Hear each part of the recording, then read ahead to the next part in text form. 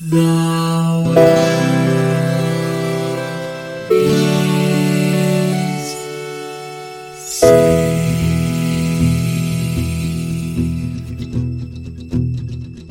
The living room's dark, save for light being cast from the big TV screen and the imminent sunrise that's teasing the one starry sky with whispers of morning.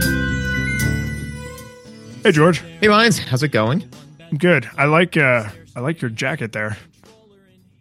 Yeah. No, it was my main Christmas present. But, you know, as I am Captain Jean-Luc Picard of the USS Enterprise NCC 1701D, I thought it was appropriate for me to wear my jacket to our first outing, you know? Yeah, I like to believe that if he was left haggard somewhere to become like Captain of the Mountain, that he would have a beard like yours. So like you'd be... I think you're cosplaying as like old, like grizzled Picard. Yeah, like it's like Old Man Logan, but Picard, you know, which is actually doubly ironic because Patrick Stewart is going to be in Old Man Logan. So it's all coming full circle. Means. Yeah, no, it's synergy. Yeah, you cross marketing. So the game we're going to talk about this time is, I think, probably the end-all, be-all of classic video games. So we just had to get it out of the way, right? Yeah. Super Mario World. Not Super Mario Brothers, not Super Mario 3, which a couple people argued with me and said that was the quintessential Mario game. But not Doki Doki Panic. Not Doki Doki Panic. But Super Mario World. So quick, stats rundown. So it was originally on the Super Nintendo Entertainment System. It's been re-released 157 times on like every other system ever. Came to the US August 13th, 1991, which means we were both about 6? Yeah. Right. Mm-hmm. So I would have had a Super Nintendo by that point, which would have been my older brother's, which I'm sure is why I don't have memories playing it at 6, but not until about 8 or 9. Do you remember when you first got your hands on this?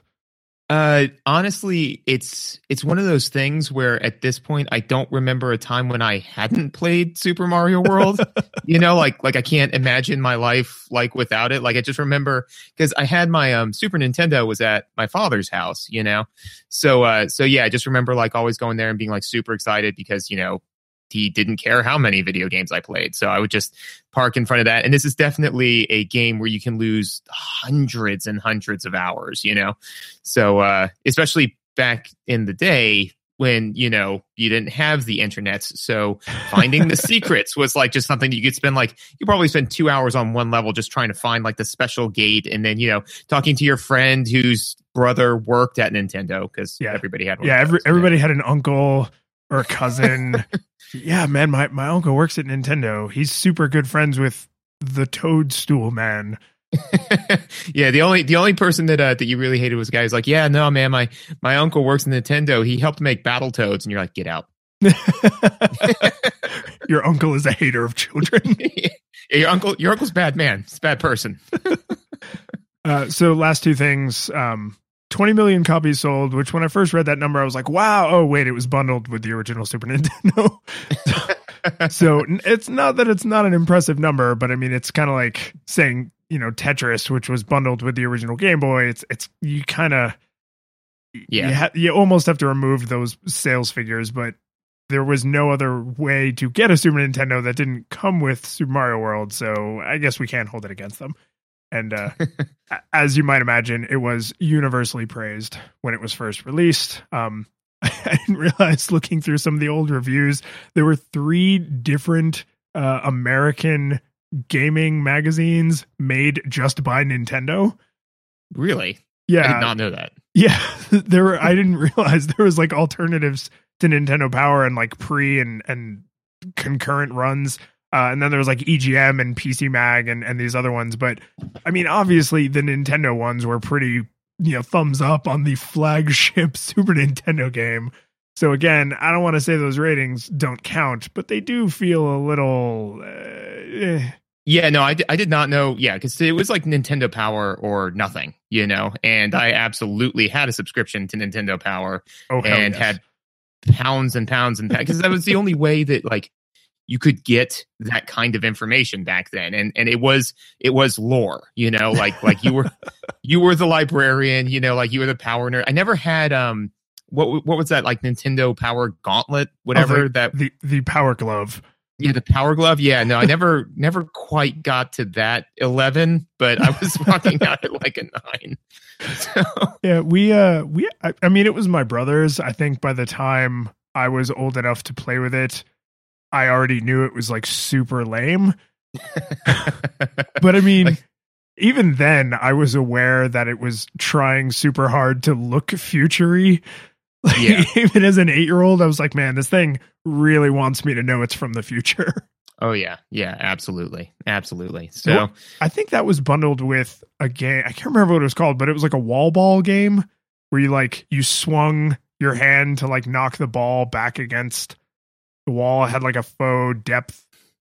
It was, it was like the one, kind of like Wii Bowling, like the one game that really makes sense for those controls.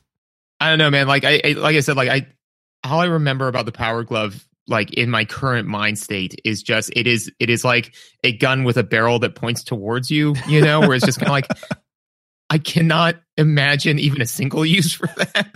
But like, I'm sure if you got really creative, you could figure out like one or two uses for this tool that is obviously worse than the base tool, Yeah, it just really wanted to be from the future. Nintendo has a long and storied history of weird input methods. Yeah, weird peripherals. That's why I would really love it if Nintendo went to making just games and stopped making systems that, like have a reverse IV into my wallet, I think. Is that? Yeah, pump money into your wallet. I don't know if they'll ever make games that do that, but I take your meaning. So let's talk about Super Mario World. So I want to break it down a little bit, into a few pieces. So the visuals, is there anything bad to say about the graphics in this game? Like, they're just beautiful. They are. They're very stunning. I think, and I think probably the issue too is that even looking at it as a 31-year-old, they're iconic. Like you just can't look at Super Mario Brothers the Super Mario World and not like immediately like be like, oh yeah, no, the graphics are great for that system. The shading's very, very good, all things considered. It's just, yeah, it's immaculate. I mean, what are you gonna say? And I'm sure this is like a lot of these things is colored a little bit by the nostalgia goggles. But when I think of Mario, like if someone says picture Mario in your head, the Super Mario World version is what I think of.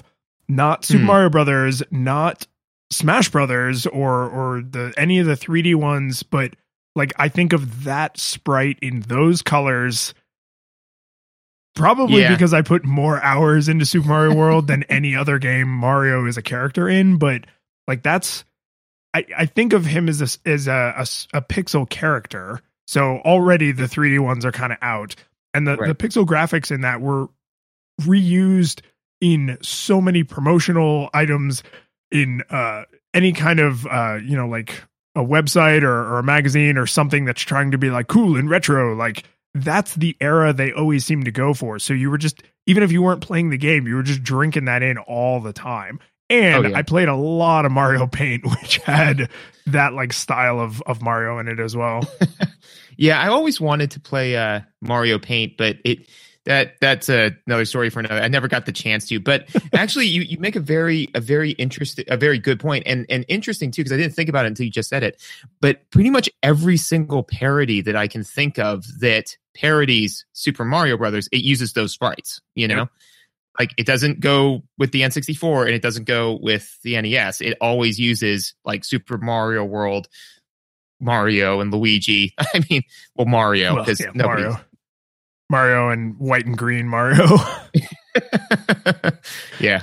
And yeah, I guess that this is also too, I think the last time when we see Mario and Luigi like as just kind of inverted sprites of one another, this probably was the end of like the color swap era of Mario and Luigi. To where they actually were. I mean, I guess to be, I I don't know if it's fair to say, well, they weren't just palette swaps in Super Mario Brothers 2, because that was not really a Mario game. Yeah. No, I mean that'd be like saying, like, well, Die Hard 2, they did X, Y, and Z. It's like, yeah, you're not wrong, but but you're not like really spiritually correct either. Get out of here, man! You don't know Die Hard.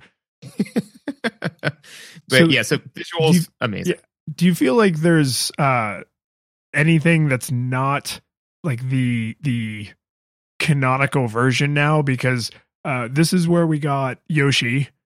And I remember reading somewhere that they actually wanted to do Yoshi in an earlier game, but there was like programming complications.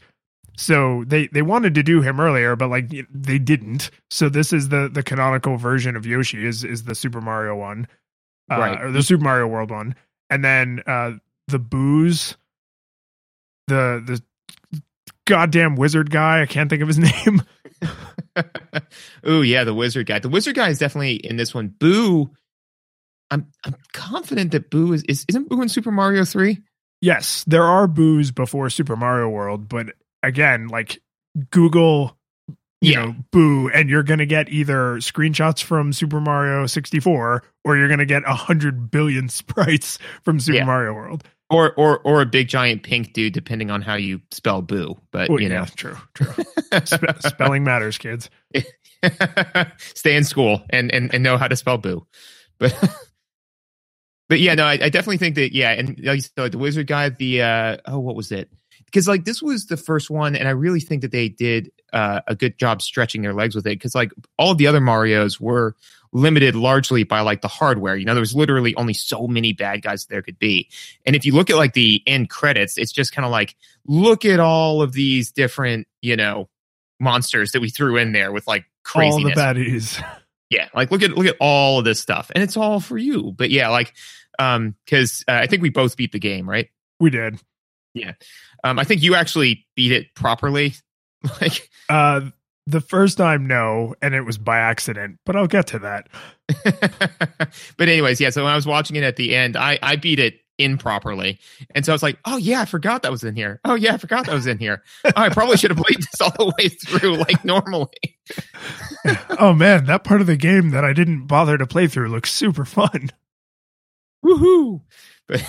But yeah. I noticed too, the other thing about the visuals in this, and this is just a testament to my love of pixel graphics, is whenever you're somewhere where there's like something that sparkles, like when you get around the first Boo house and through the castle that's right there, and you go like into the cave, there's like little sparkles. Oh yeah. And then like when you get to the special world and the Star Road, there's like little sparkles. And it's, if you actually look at it, like if you sit and look at that, it's like a little pixel cross, like a one by one pixel cross, and then it's like a 1 by 1 pixel X, and then it goes back to being a 1 by 1. It's not complicated. It's not even particularly novel or clever, and yet when you look at that, you know exactly what that is. You're like, that's a little twinkle. Like that thing is twinkling. It's something about those like super simple 16-bit graphics that it's. In a lot of ways, I actually kind of prefer it. Like, I kind of love looking at that art style. Well, it just falls so strongly on the left side of the uncanny valley, So, like, true. Like, so, because that's one of the things that, like, with N64 and stuff like that just kind of like where the visuals, like, just tank so hard. And I think, like, honestly, that's going to be rough playing some of those through the nostalgia goggles, because I remember like when you first play those, you're like, 3 dimensions, oh my god, that's a whole extra dimension. Like it's like there was a fire sale on dimensions and I just got an extra one, but like but when you're dealing with like like false 3D, and those old sprites, like your mind just like projects onto it like what it should be, and so it looks like amazing and like really easy to get lost in, like this like big mystery and the vastness of this world, even though like if you objectively compare that to like Skyrim, you're like, what? It's like a bunch of dots together. And also too, I personally have tried to make some 3D sprites, and I can speak to the difficulty of that, because putting one pixel out of place makes the person look like they were beaten with an ugly stick from birth to present day. Like, it's just like you're just kind of like, oh wow, this one pixel changed them from having a brow to having like this like horrible Cro-Magnon forehead that like no mother would love, so like so the fact that they nail it so much consistently with like oh hey, this is like very nice and visually pleasing and like he looks human, or at least humanoid, Humanish.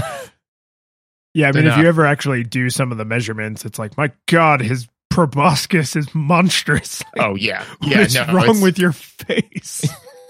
Yeah, I cannot imagine like if they actually did like a life size, Mario, like but like human looking, you'd be like, oh God, no, that's none of this is right. Yeah, no, I think that, I mean, not only is that cartoony kind of thing very quintessentially Nintendo, but to have one of the biggest contrasts between like that era of graphics in Nintendo in particular and modern graphics is it's just so colorful. Like everything is just vibrant and pops, and like you never look at the screen and say, I don't know where Mario is, or I don't know where the enemies are, or I don't have like a pretty clear handle on what's happening, right? Like if a bullet bill comes screaming across the screen and kills you, when you die, you may have been like, oh, that was cheap. Like he just came out of nowhere, but you know what direction he came from. You know where you got hit. You know what you were doing when you got hit. Like everything is clean and crisp.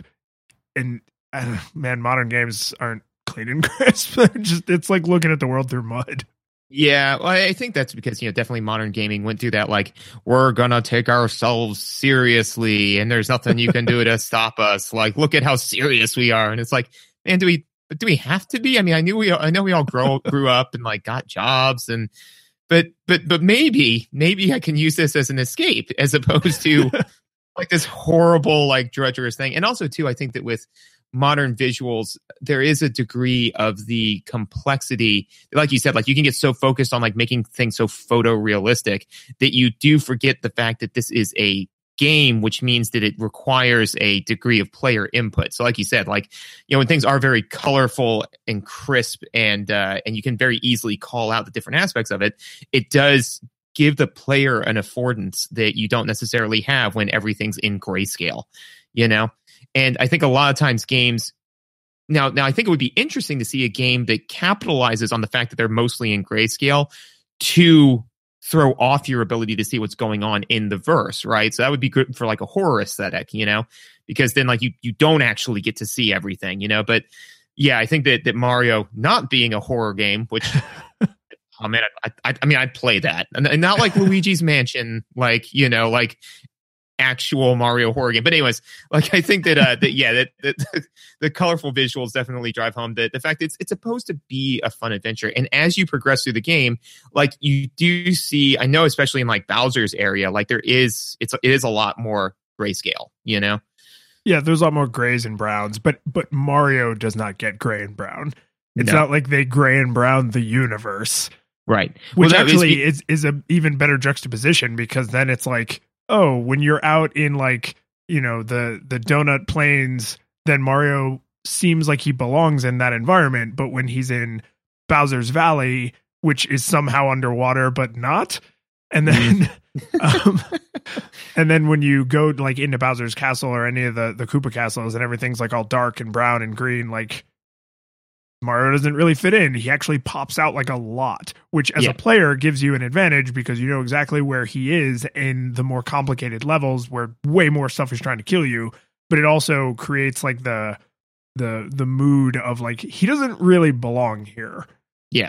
Yeah. And also too, like you said, like if they had grayed Mario out, they would be like, Mario had succumbed to the evil, but no, Mario defeats the evil, like Mario goes into battle with his reds freshly cleaned. Yes, like he is the mighty plumber paladin of, like just picturing him with like his plunger sword and like drug mushroom shield, because those are drugs, right? They're drugs. They're drugs. Yes, it's drugs. Yeah. Okay. I guarantee you, any fan art you have ever thought of, there's already an entire like Tumblr dedicated to it. Yeah. Yeah. It probably gets like increasingly specific, and they're like, Mario's a paladin. Mario's a paladin on drugs. Mario's a paladin on shrooms. Mario's a paladin tripping on this particular strain of shrooms, which is only available in Italy. And it's like, oh man, yeah, this is tons of reblogs. So what about music? The music, I also, I mean, again, you know, I think they did a great job with it. I think that they do a very, very good job with like the music representing the area that you're in, you know? So like when you first started off, like it's all very like kind of happy and chipper and peppery. But like, you know, whenever you go into like a Boo Castle or to a Koopa Castle, like the music the music never clashes with the aesthetic, you know? Yeah. There's some super memorable tunes. I didn't realize, because I'm only a pretend musician, but somebody told me one time that the type of tune that Mario's theme is ragtime. And a lot of the songs across the Mario franchise, but particularly in Super Mario World, is their variations on his song. So like you can hear parts of the Mario like melody in there, and it's the rhythm is like slowed down, which, you know, ragtime's very like peppy and upbeat. So like when you slow it down, it makes it like kind of somber or like haunting. And then if you speed it up, it makes it kind of like manic and crazy. And you can see, you know, from the Super Nintendo era, they had very limited storage space. So not only does speeding and slowing things up and down kind of save you some RAM, I guess, or some RAMs. But it also lends like a kind of a thread of continuity. Yeah, no, I didn't notice any of that with my, you know, troglodyte ears. But you know, like, yeah, I did think that the music's very good, and like honestly, like, you know, like there are the music that I am remembering the most is just, you know, like the like boss music, you know, where it's like dun dun dun dun, you know, and like very much so. It's like I can have that in my head for like hours, and then like when you beat them, like the little like music. So like the background music, I don't remember quite as much, you know. But yeah, like definitely like when they are like when they're using the music to like announce people, I think that they did a great job with that, you know. Bowser entering entering combat is like a very, and it's just wah, wah, wah, wah, wah, wah, wah, and then you're just like, oh, it just got real. Yeah. Oh yeah. No, I mean, and they do a great job. I've seen a couple of presentations I think are very interesting on like how you can use things like, so like take Bowser, right? He's, you know, a sprite, and depending on the size of your TV, not a rather large one, you know? Yeah. Right. And so even in comparison to size with Mario, he's only like 2 Marios tall, right? Yeah, but he's larger than you, but he's not impossibly large. Yeah, it's not like Shadow of the Colossus, where like you're not going to be, you know, like, or even some modern ones, where Bowser is like, you know, like colossal, and I mean like by D&D standards, colossal, you know, like he's a colossal sized creature, but yeah, no, it's like because of the way he emerges from, you know, like his little whatever that is that he's flying in, that seemed apparently his clown car thing.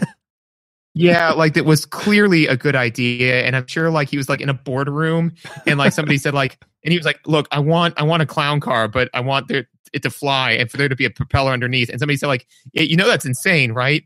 And he was just like, "Get out, you are fired." Yeah, but anyway, so like when he slowly emerges from that, because he emerges slowly, we attribute things that move slowly as things that are larger, you know. So True. Between that and the slow build of the music, it makes him feel much larger than he actually is, which makes him way more intimidating, you know? Yeah. And they did in later games, they made him sometimes for like no good reason at all gigantic. And then in Super Mario World 2, Yoshi's Island, he's made gigantic by magic, where he's actually like a colossal sized creature, like real big. But I like that he's a threat kind of for like seemingly no reason. I mean, like anything that touches Mario kills him near instantly, which is like a video gamey kind of thing that you just take as it is what it is. But I mean, Bowser in unto himself does not seem to have any powers. And in fact, in Super Mario World in particular, when you fight him, you don't really interact with him. Like he, you know, in the older games, like he personally threw fire and axes at your head. But in this one, he, like the clown car attacks you and he throws like the little weird Koopa guys that are they're called like Mega Koopas, I think. Yeah. No, it is Mecha Koopas. And they show up, I think, in this game and then never seen or heard from again. Yeah, they're like terrifying, like wind up toy screws in their back. You know but it's just like what is Bowser's actual threat? Like, he's basically throwing like mild androids at you. And like, and actually within the game, like I noticed because I screwed this up is like, I jumped up and I was like, oh no, I'm jumping directly into his clown car, you know, but unless you actually hit the propeller, even the clown car doesn't hurt you, you know? So like, I'm like, man, this is, you know, like you said, like mechanically, he's not very intimidating, but like still at the same point in time, the whole time, I'm like, nope.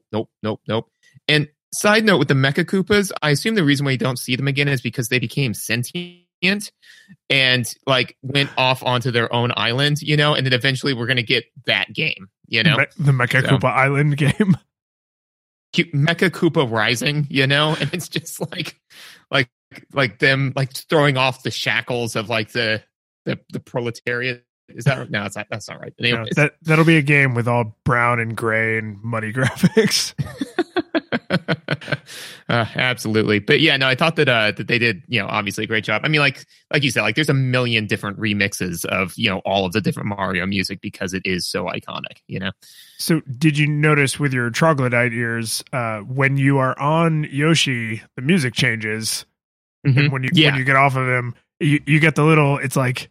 It's kind of, I think in every single level that he's in, it's the same, like, dun, dun, dun, dun, dun, dun, dun, dun, dun, dun. It's just like a little, like, hey, you're on Yoshi drum beat underneath the music.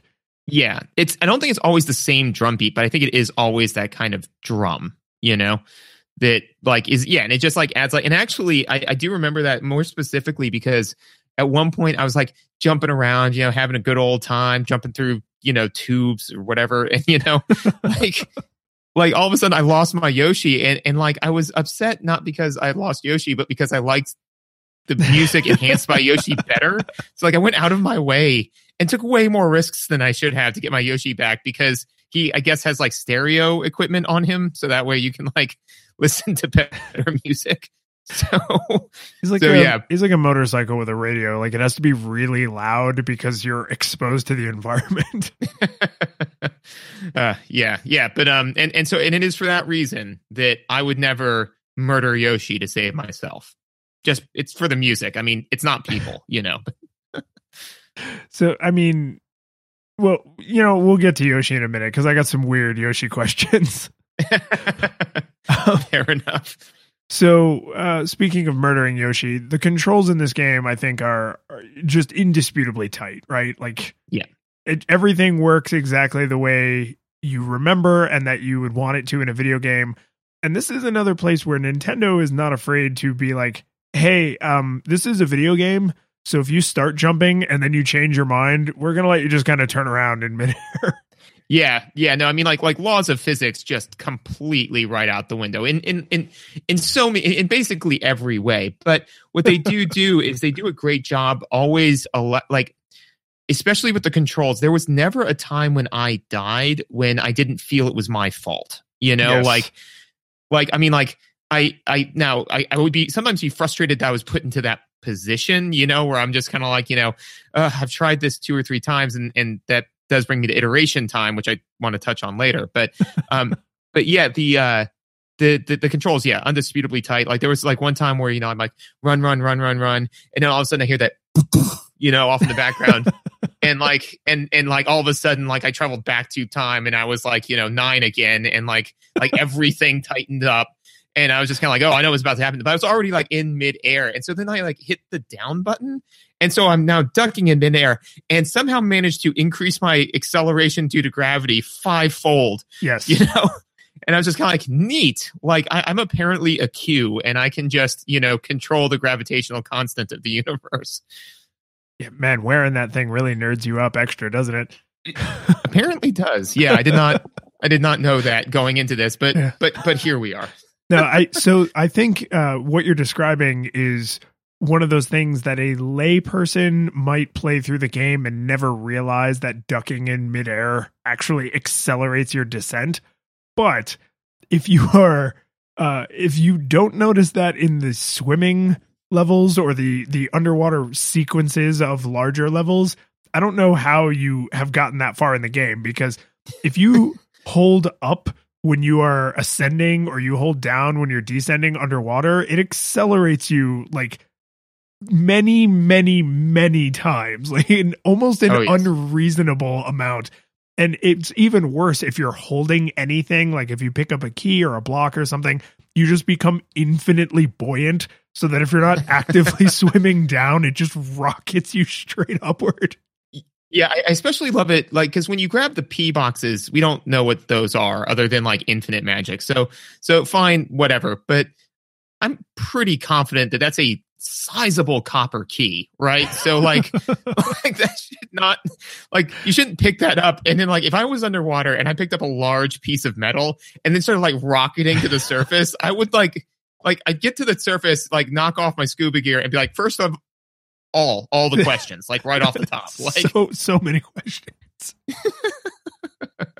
But yeah, no, I definitely think that, yeah, the controls, like I said, very tight. I think that like I said, it just, there is at no point where you do something and you don't feel, and you feel like, oh, well, you know, I did thing A and then just couldn't recover from it. You know, like you have to like really make a mistake to the point where like you can't like double back and recover. And especially, they're really generous with like platforming. And this is a common like old school thing, but like where like if just 1 inch of both of my heels are on a block, I am perfectly like center of gravity stable on that thing, which means that he has to have like calves, like like nobody's business. Like it would just be all calves. But yeah, I mean, like so if you hit the block, then you're gonna land on it, you know, which is nice. So.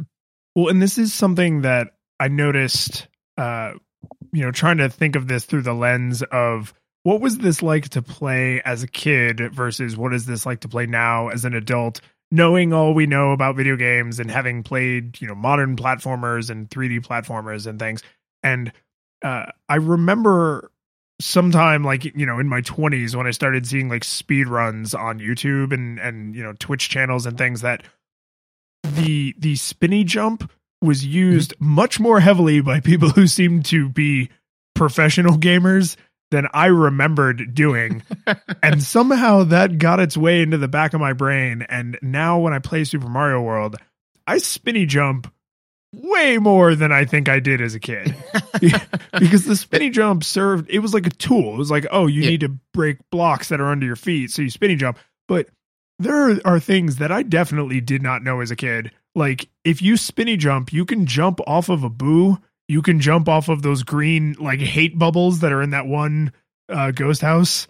You know what I'm talking about? They're like the size of a king boo, but they just, like, float around.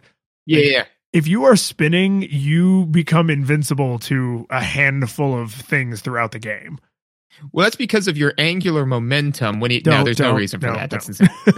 Yeah, but it's one of those things that I have literally no memory of realizing as a child, and I know that I beat that game dozens and dozens of times as a child, which means that there is a mechanic that arguably would have made parts of the game easier. And I'm not saying like, oh, I beat it on hard mode, but it's like there were definitely times where I died in Ghost House trying to jump over boos when I could have just jumped off of his stupid head. Yeah, absolutely. But I think that's good too, because like you're saying is that, it's a mechanic that allows for a greater depth of play, but that you don't like absolutely have to master to beat the game, So yeah, I think that, and honestly, like I played it through this last time, and I still only use the spinny jump as the utilitarian tool. Also, and this is, I don't want to say this is the reason. The real reason is that I just didn't use it that much. But a part of me bums a little bit because when you spinny jump on like baddies, right? They explode, right? Into a riot of dust. Yeah, like, and it's just kind of like, whereas when you like jump on him, like when you jump on like a Koopa, it like knocks him out of his shell or whatever, you know, like that whole thing. But like, yeah, jumping on stuff and having them explode is a little bit more viscerally unsettling. So like I'm like, I'm not, like I'll just, and I don't know why this makes sense to me, but it's like, I'll just flatten them like a pancake under my boot as opposed to exploding them and leaving nothing left. Like, I'm like, I don't know why that's better, but it is in my mind. Well, you're trying to make it sound like you're going for the less violent, like, oh, I don't want to send them to another dimension. But actually you want to jump on a Koopa and rip it from its spine and send it, flying out of its flesh and home out onto the ground, where you can then grab its body and beat it to death with its own house. Yeah, I think that the murdering Koopas with their own shell is particularly like that's just insult to injury, man. I mean, that'd be like if somebody like grabbed me, pulled me out of my car, threw me down, and then ran me over with my own car. And this is not Grand Theft Auto, but I'm just saying that Super Mario World did it first. It's true. There's all that horrible violence we thought was like something that came in later. It's like, no, it was always there, wearing bright colors and little stars. No, I was just gonna say, I definitely controls tight as heck. And what I went ahead and did was just, I went and played some of like these other older games, just like for funsies. And we now consider the tightness of Super Mario's controls in a platformer to like be necessary. No, was not the case back in the day, man. There was like some of the games where like I would like jump and I like you can't jump far enough. You're not sure what you're jumping onto, and I was just kind of like, oh god, this is awful. I played for like 5 minutes and it's just done. So well, and I have a thing about that, but I have to say one more thing about the spinny jump, which is castle number 4. Which is the first castle that has that stupid wizard. And the first part of the castle, the first like 2/3 of the first room are all the yellow blocks, which you can break if you spinny jump on them. And what they want you to do is allow the wizard to change one of the yellow blocks into like a Koopa, and then you can go through, because the only ground is made of yellow blocks, which means if you spinny jump, you are now doomed to a horrible, horrible death in lava. And what makes it so like kind of terrifying as like an adult playing it is there's like a high line of yellow blocks that you start on top of. So you're up near the very top of the screen, and then tons of empty space, and then a low line near the very bottom of the screen, and then right underneath it is lava. And if you spinny jump, you can't stop spinny jumping now until you touch solid ground. And there is you none. Won't. Yeah. So now like you hit the one on top and you're like, oh God, like jumping back and forth, trying to think of a way out of this situation. And there isn't one. You're doomed. Yeah. And so then eventually you either screw up or you run out of yellow blocks on the high line, and then you fall down to the low line, and you're trying to like get up onto the neck, but you can't because there's a vertical divider that you cannot possibly get through while you're spinning. Yeah. It's a little terrifying to me, like that, see your death, right there. See your death. To me, right there, that is a perfect encapsulation as to why I will never go skydiving, because like, it's like you pull that chute, doesn't go, and now you've just got 2 minutes to like try to work out like how you're going to solve this unsolvable problem. And it's just the same thing, because it's just kind of like when you're starting to spin, like your mind is racing. You're just kind of like, well, what if I this? What if I that? And it's just kind of like, no, it's okay. You made bad decisions and now you die. It's fine. You'll come back. But this Mario's dead. And you'd made an allusion earlier to like the speed of iteration. This is the very first part of that castle. So if you start that castle as Big Mario or Fire Mario or Cape Mario and you immediately are like, haha, I see what I have to do. I'm going to go to the spinny jump. And then you die half a second later, you lost virtually no time because it's the very beginning of the castle. So you're not angry at the game for tricking you into suicide. Yeah. Well, I mean, exactly. And to then I think lead into iteration time. Is it, I think that because I think controls tight, iteration time, which is something I really want to talk about. I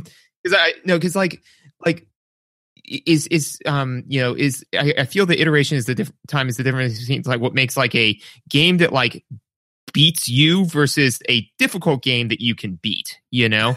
So like, well, because like, take like Battletoads, for example, like, you gotta get really like through the entire first level to then play the thing that is almost impossible to beat. And then if you screw it up 3 times in a row, you now get to do the entire first level again. Like that's unacceptable. Mario, I think in general has a pretty solid iteration time. Like one of the things I did, so what I did is like all of these old secrets just stick around in your head. And I'm just sitting there like, great. No, I forget my wife's birthday sometimes, but I can still remember where this secret entrance is, so that's. Yeah. Everybody worth their salt knows that you go into the first ghost house, you run about 2 or 3 seconds to the right, you turn around, you run back to the left as fast as you can, and then you fly straight up. And then there's the little secret.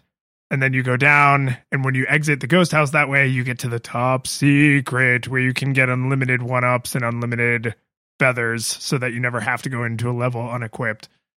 Right, exactly. And yeah, so like they have like those little areas. So like the way I beat it was, and I actually didn't do the top secret thing, but I did immediately go to Star Road and then jam through and then get to Bowser. And so like when I would get my butt kicked at Bowser, I would just go back like 2 or 3 levels, get that stuff, and then go right back, So like I never like it was like whenever I'd mess up at Bowser, I was probably about set back like maybe a minute, to go do that, which is great because that lets you to jump right back into the thing that you messed up, as opposed to many older games, which, because I think like Mario, I don't want to say Mario pioneered this, but they're very, very good with it, and I think like in this game, they really like started to hit home with it, which is just like, this is the part you messed up on, try again, as opposed to like, no, you have to have like, especially with like old RPGs, like you have to have like this 20-minute long battle that you already beat, but don't screw it up because otherwise, like, because you can and absolutely waste more of your time. So, I thought that the iteration time was very acceptable, overall. Super Mario World is the first in the series that has, they have some silly name. They're like, it's like the mid gate where like you hit it, and if you're small Mario, it makes you big Mario. And then if you die after you've hit the gate, and you like pick back up at that point, right? So You don't even have to actually start the level completely from scratch. And not every level has a mid gate because some of the levels are so short that it would be stupid, or it just wouldn't fit with like the challenge flow, like the difficulty curve of the level. So they do an incredibly good job of saying like, not only are some of these levels going to be like longer and more fantastical because we couldn't do that on the Nintendo, but we're not going to make you replay the entire level just because there was this part 60% of the way through that caught you by surprise. You can start at the 50% mark. Right. Absolutely. Yeah. No, I mean, like doing like little things like that, are I think like really, really key. And also too, I thought that the lives system kind of like spoke to that as well, because like I remember back in, like with like Mario, the Super Mario, like lives were like, you would kill somebody in front of their own parents for, like an extra 1-up, right? Like, but Mario is just like just making it rain 1-ups. Like, I think on my first playthrough, I think I finished the game with like over 50 lives or something truly ridiculous, Oh, sure. Easily. Yeah. Yeah. So, I was like, and so I was just kind of like, because then I was like, okay, I'm willing to like try more fun, interesting stuff because I'm not worried about like dying outright. Like I've got at least 50 Mario bodies to pile high before like I have to worry about this becoming a problem, Well, there are, I mean, all of the Marios going back, I think literally to the original Super Mario Brothers, there's always at least a handful of places where you can like pin a Koopa shell or do some kind of nonsense that will give you like a billion extra 1-ups.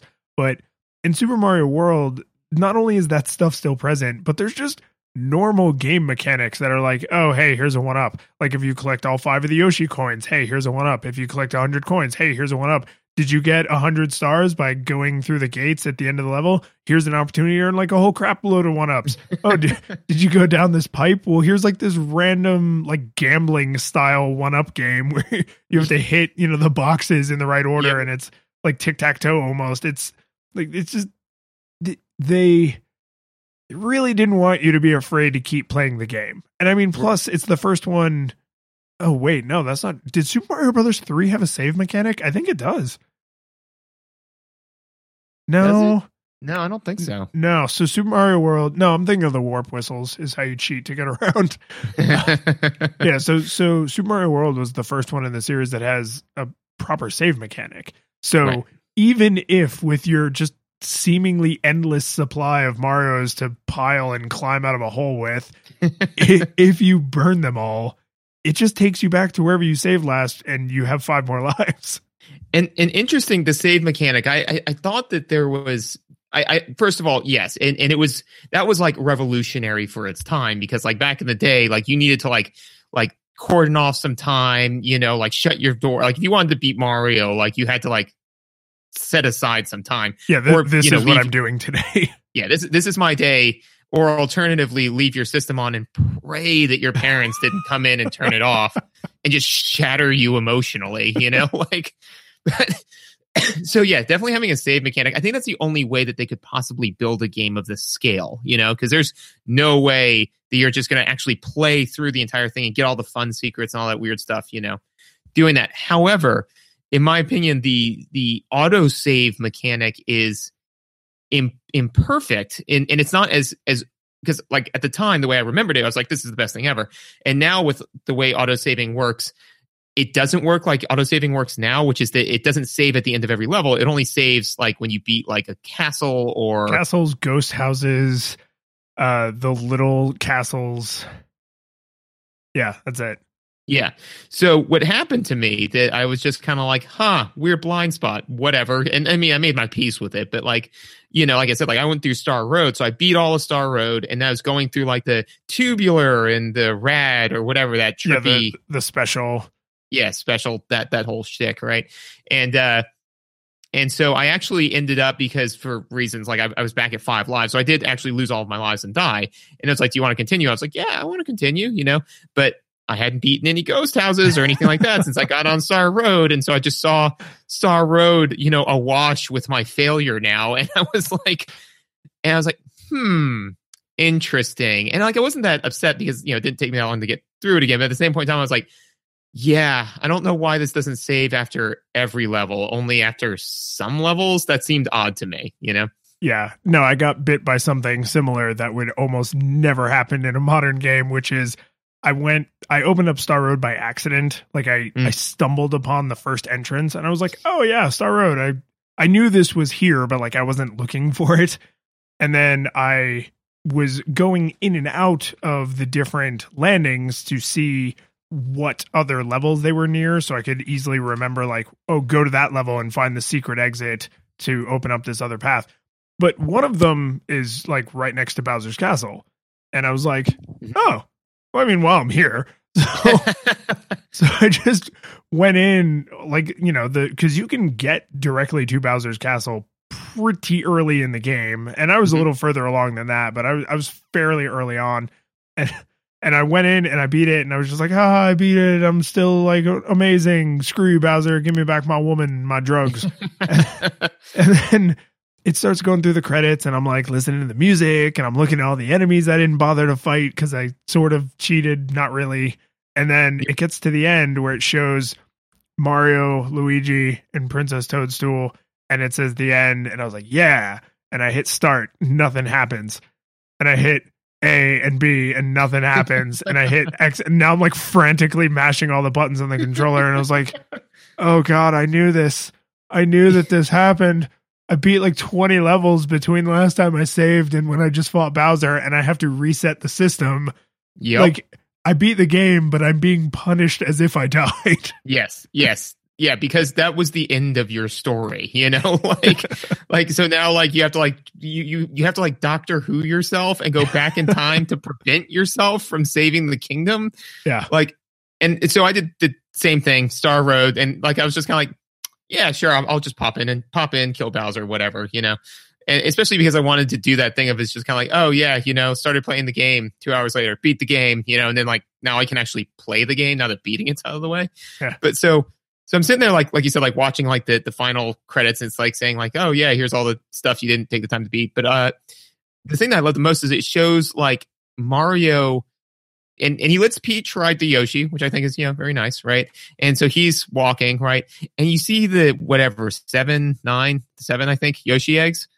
Yes. Yep. Sure. Yeah, sure. So all trailing behind, I turned to Megan, my wife. I just said like, yeah, those are all still in castles. Like the first one, like I got that one. The rest of those are all rotting away in a castle that I didn't bother to walk into. So the game's lying to me right now. Yeah. It's almost like they didn't even think that they should have a completely custom ending based on how little of the game you bothered to play through. Oh man, I'm kind of glad they didn't, because I'd be really bummed if like so it shows like that and then the one egg, but like space for 7, but there's just the one, right?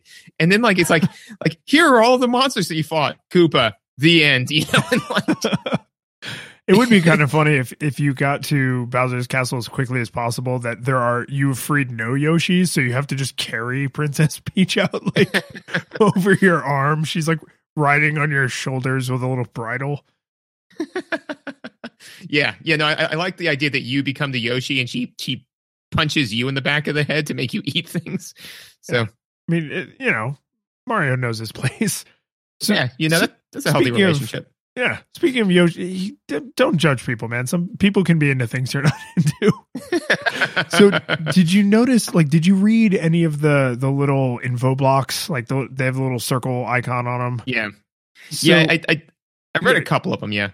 So if you read some of them, and if you read some of the things that are given to you early in the game, because the game gives you a fair amount of like helper text, and then it like stops. Like it's very front loaded. Like here's things you need to know about how the universe works. But I don't remember that I don't remember noticing this as a kid, but when you free Yoshi the first time, he says something like, oh, thank goodness, Bowser trapped me in that egg and then like put me in that box. Thanks for freeing me. Like, wait.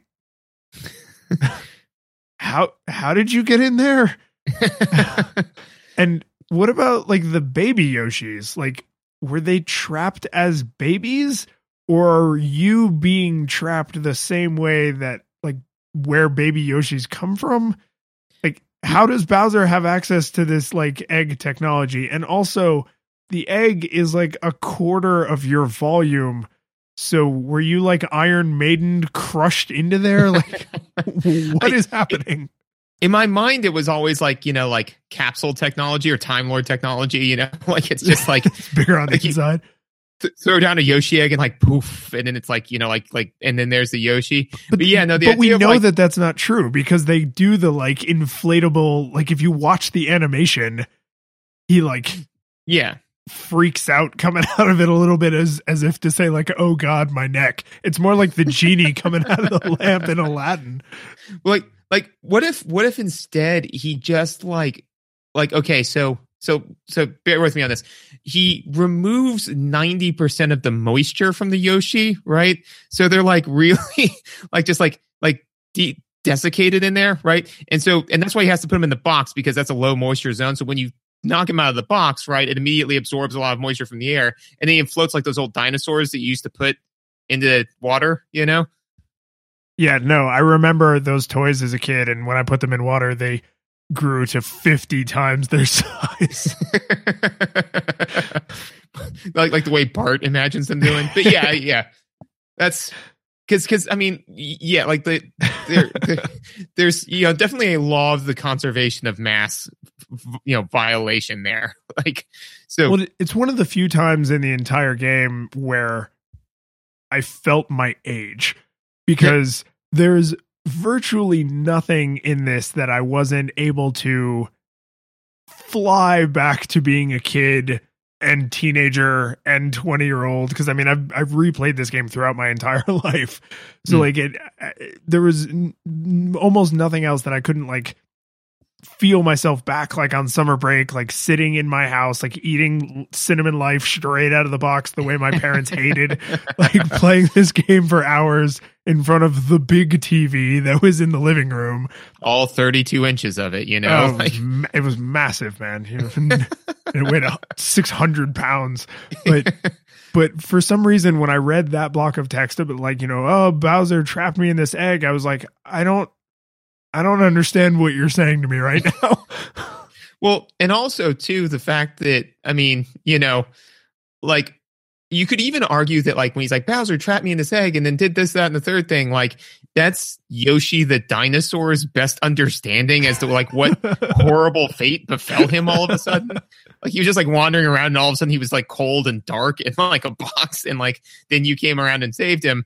And also too, though, it does something I didn't think about until now, really ask the question like, okay, so Yoshi's like, thank goodness you saved me. And you're like, yeah, no, that's enough out of you, Chatty. I'm going to like ride you and like make you do all this stuff for me. I mean, like, because if he's talking to you, he's at least sentient enough to speak to you, Yeah, their relationship is never really explicit. It's just kind of understood that Yoshi is alive and sentient and has autonomy, but knows he pairs better with Mario. Well, I mean, he definitely spent the entire game saving baby Mario, right? Yeah. I mean, so that's a thing. Yeah. I'm trying to think, because like if you get off of your Yoshi, he just like stands there forever and waits for you. Right. Or just like Fry's dog. Yeah. Or you're a monster. Or more likely, if you get off your Yoshi, it's because you've sent him rocketing down into a pit and you're jumping to safety. In fact, there's at least one level that you have to kill your Yoshi to get to the secret exit.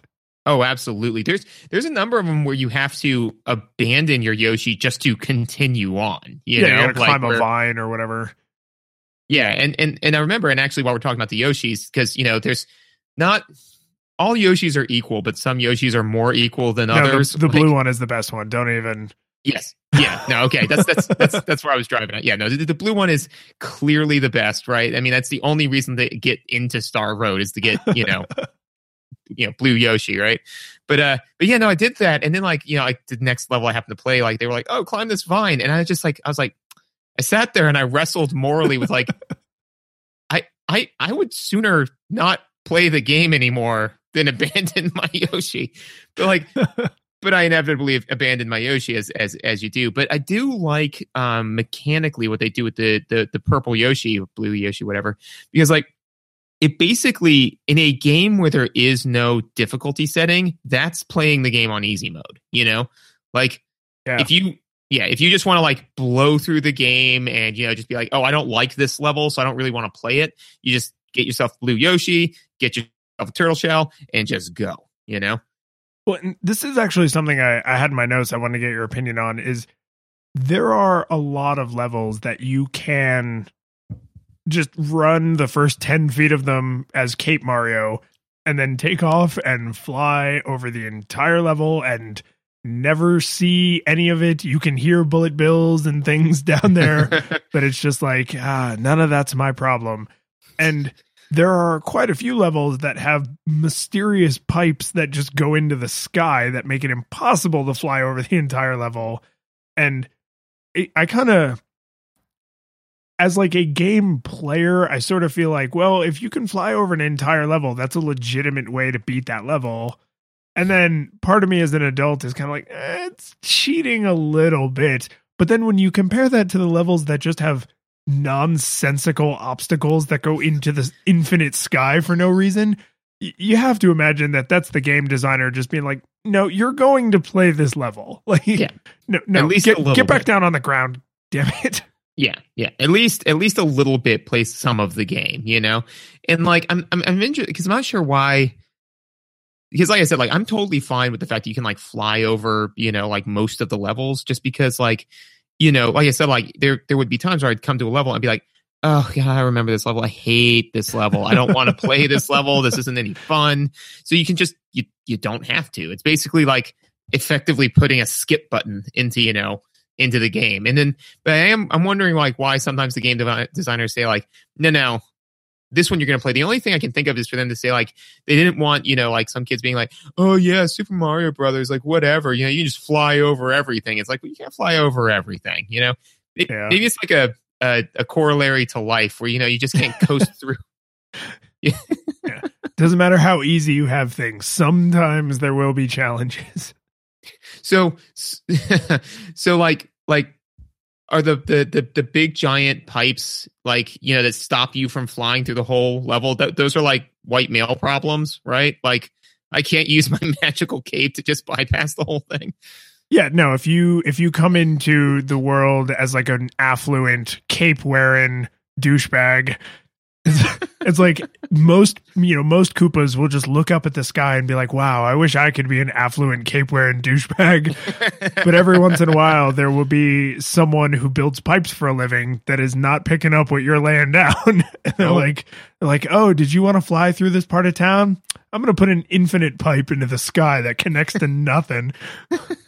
Build onto me a pipe 5 billion cubits in height. You know, it's like where does that go, man? I mean, like, why are we doing this?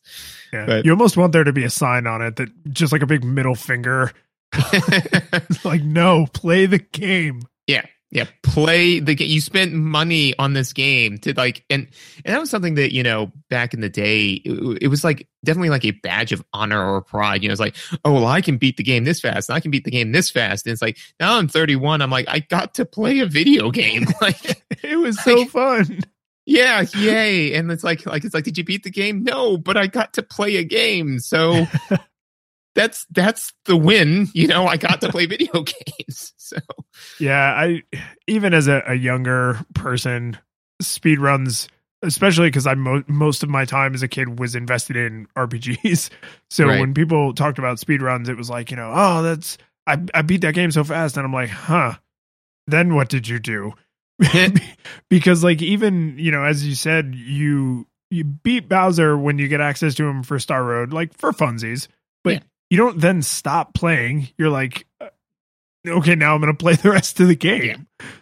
Yeah, absolutely. And so one of the other things that the game did that, because it was very interesting to replay this game, knowing some of what I know about, like, you know, game design mechanics, things like that, like little things that they do to make the game easier to play, you know, but without doing all the hand holding that you see in a lot of modern games with, like, you know, their whole like, oh, we have to have like a 15-page book tutorial that you have to read before you get to have any of your fun. You know, it's like, well, like, even so for some of the modern Mario games, if you die enough times when you start the level, it gives you like an unlimited god suit. Yeah. That, you see, I'm not sure how I feel about that either, because like, that's like somebody going like, it's okay, champ. Here you go. You know, it's like, no, I can do it. You know, like maybe like, I need 6 tries instead of 5. Don't be an ass. Yeah, stop. You know, like, don't be the friend who like takes the controller away from you and says like, no, I'll get this one for you, buddy. Yeah, but not everything is the second level of Battletoads. But yeah, no, it's like, so right off the top, right, you're starting off at Yoshi's house, right? And so you have like a binary choice, right? Go left or right? Now, as far as like from a game design perspective, right, like the one to the left leads you up to go to the POW, right? Yeah, area. It's the Yellow Switch Palace, I think. Yeah, the Yellow Switch Palace, right? And so I mean, like, as far as like game design, it's not like, you know, like these two paths diverge and never no, like. Like, it's not two different games, right? But the thing is that hitting that palace is like kind of important, you know? So if you make the wrong choice and go to the right, there aren't actually that many yellow boxes that are like truly meaningful up until you get past the first castle. And then right when you do that, you have a view of the Switch Palace, you know? So they pointed out to you like, hey, that road that you didn't take, this is there. You should go check that out, you know? So realistically, if at that point you don't double back and go look into that, that's kind of on you. Like, they didn't like hide it from you, you know? So it gives the player the feel of having this choice when really you don't have a choice, you know? Well, I mean, this is another thing that Nintendo has always done really well. And in their defense, in the newer ones where you can get the super unlimited God suit, you can't ignore it. So you can just keep playing and dying and not take the super God suit. But you can beat the entire game without hitting any of the Switch Palaces. But there's special stuff you cannot get to without doing some of the Switch Palaces. And there's whole sections of the game that are just really less annoying if you hit the Switch Palaces. Yes, absolutely. No, and I know like in Star Road, like there's like some of the places where it seems like you can't get to like the next area on Star Road without having like all of the Switch Palaces activated. I remember getting to one of them. I'm like, oh man, I can't, because like it's like a bunch of the different like Switch Palace blocks like all form the ground that you need to run across in order to get to like this one area. Yeah. Unless you have the blue Yoshi. Yes. And I was just kind of like, oh, right, this breaks even that. Delightful. And then, you know, just like hopped on my white male problems and flew right up there and just jammed right on along. I don't have like an exhaustive list, but I suspect that there's nowhere you need the Switch blocks to get to that the blue Yoshi couldn't also get to. But you would have to play the game not hitting any of the Switch Palaces, get to Star Road, which is after the second castle, I think is the earliest you can get to Star Road. It's the first Ghost Castle, I think. Oh, because it's there's a Star Road entrance in the water, isn't there? Yeah, it's not in the water. You have to go into the water, and then it's the secret one off of that leads you to the ghost house, and it's the secret one off of that. That, yes. Yeah. Okay, so you can get there fairly early. But it would be, again, you're kind of forcing yourself to play it on hard mode because it's like, now I have to keep this Yoshi alive and I have to fly around into parts of the level that I'm meant to just casually saunter through. Right. So I wonder if there's anything that is completely inaccessible without Switch Palaces, even if you have a blue Yoshi. Nothing is springing to mind. Yeah, I can think of. Yeah, no, I was gonna say I can think of one, but if you had a blue Yoshi, you could get there, but you can't get there with a Yoshi, which is like it's the one where like the green blocks form a vertical wall, and it has like one of those like little triangle things. Oh, yeah, where you run up it.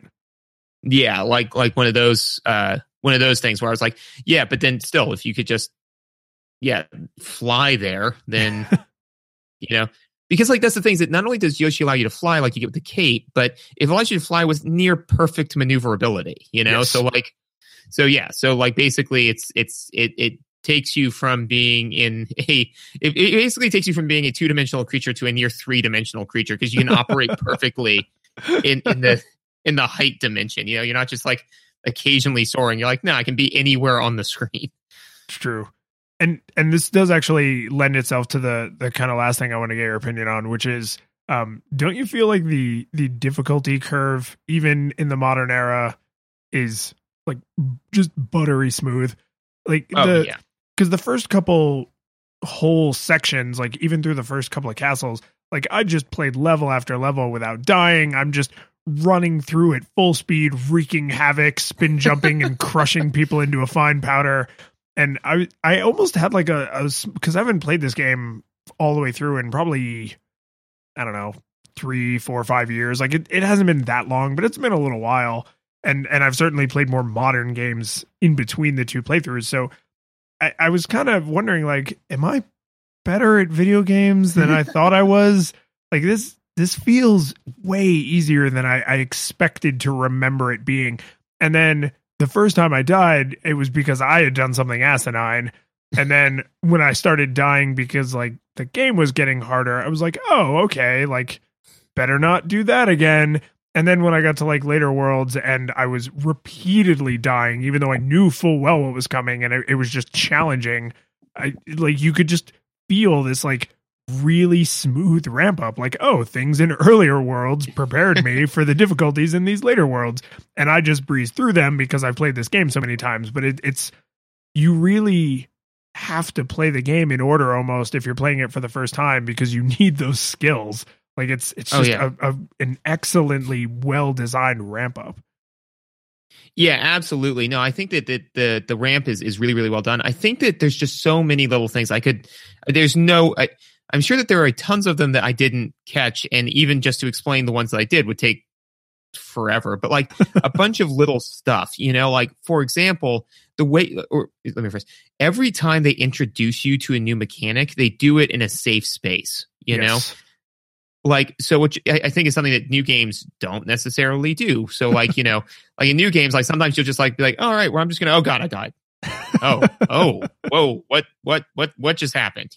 Especially in some first person, multiplayer shooters, I can definitely think of times where I've just walked into a room and just died. And then it's just like, here's the kill cam that kills you. And you're like, oh yeah, look at that wizarding guy who just appeared out of nowhere and put an arrow in the back of my head. But anyways, but no, is it like, so, when you first get your Yoshi, right, you kind of go through and then like, there's an area that I remember being a little bit, it was a spike on the difficulty curve, right? So I was able to get past it, but it was because I was like, I'm familiar with the game, the mechanics, all that sort of stuff. I'm confident that most players, especially at the age group and skill level that they'd be dealing with, would probably have gotten tagged and would have lost their Yoshi, right? Because like it tags you and then like there's like a cliff immediately afterwards. So like I had to really get some, actually I think I lost my Yoshi, but I was able to get him back, but it took some doing, but the thing is then right after that, there's another Yoshi, like in a box, right? So what they're doing is they're saying like, this is what happens when you get hit with your Yoshi. This is the way he runs. This is the trajectory. I think like they do something where he like drops down so you can see that he still interacts with surfaces. Like it shows you exactly how the Yoshi running away from you mechanic works. And it says like, okay, and if you lost your Yoshi, that's totally cool. Here's another one, If but not, 1-ups come out, which raises more questions about what was in that egg. Yeah, like there can be only one Yoshi, and like if another Yoshi comes closer, like he absorbs. No, actually, that's going to go to a dark place. Anyways,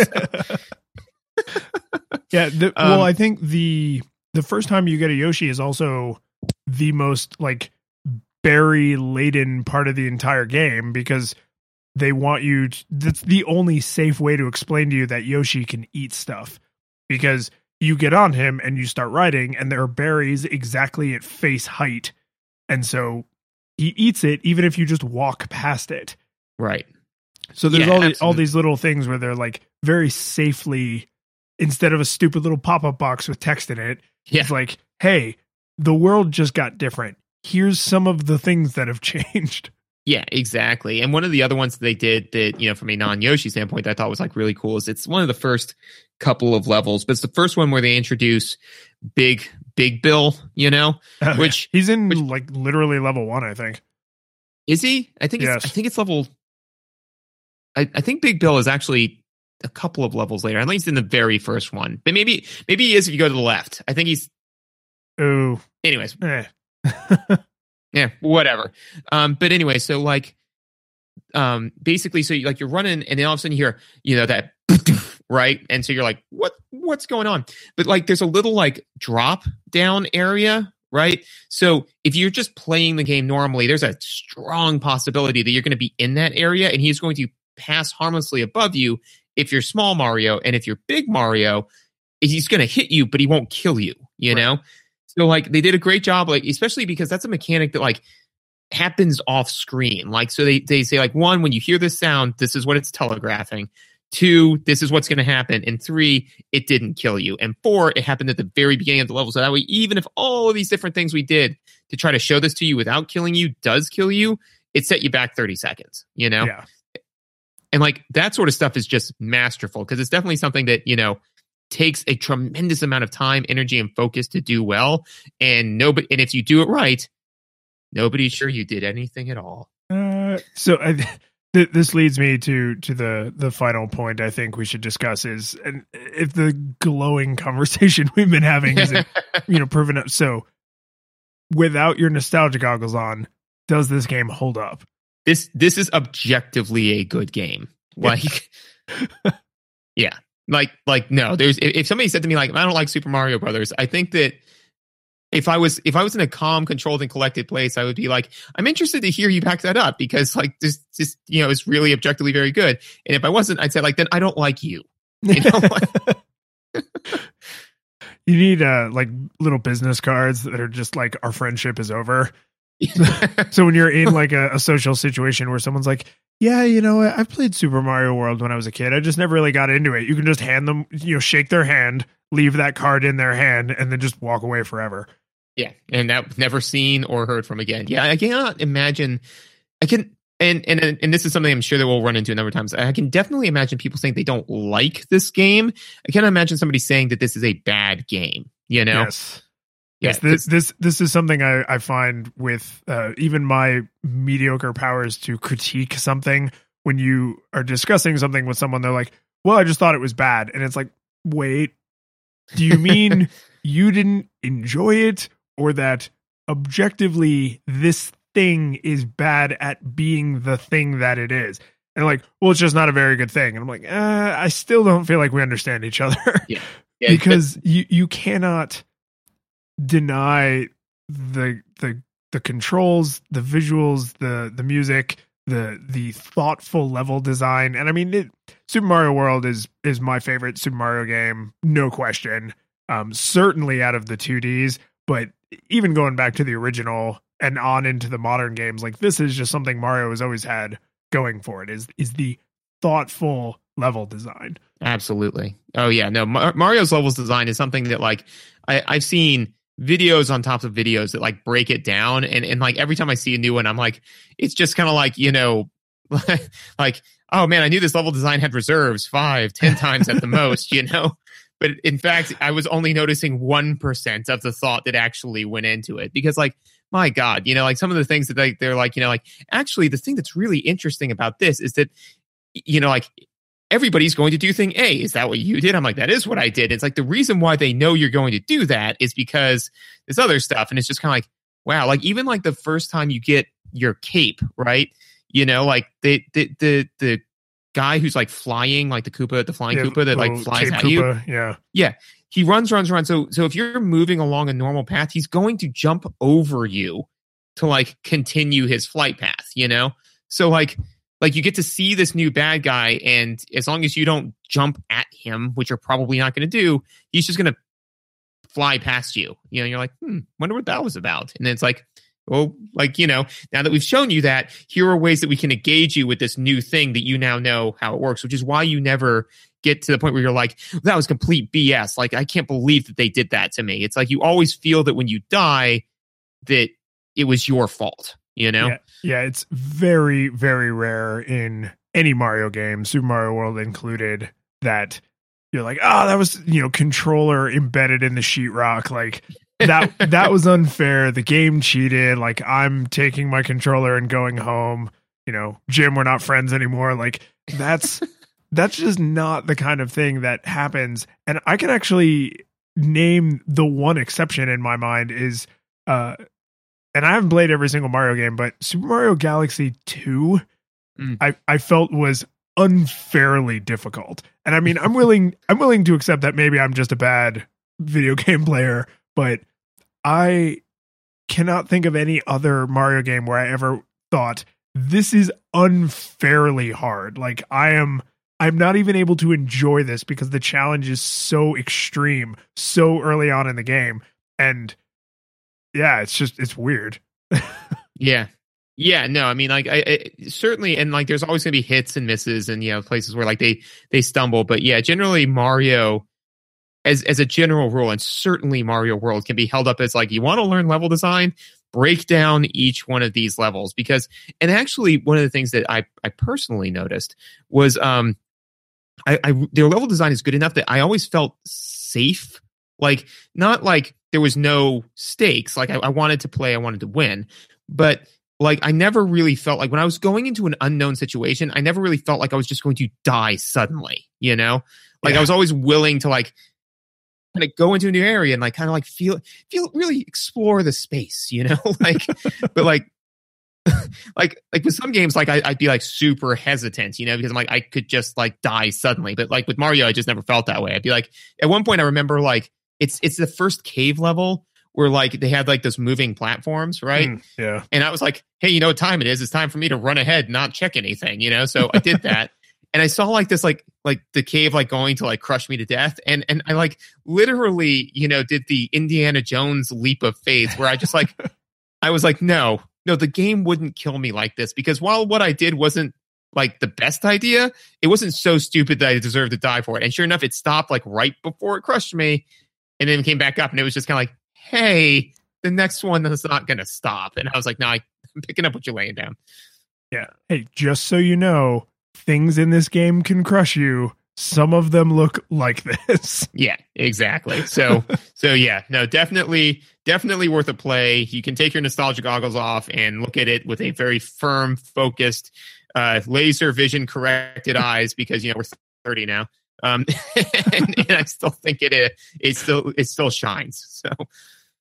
So what do you think? Do we have a plan for what we're going to play next time? We had discussed, so we went big with like the SNES. So we figured we could go big with like the Genesis title of Sonic 2.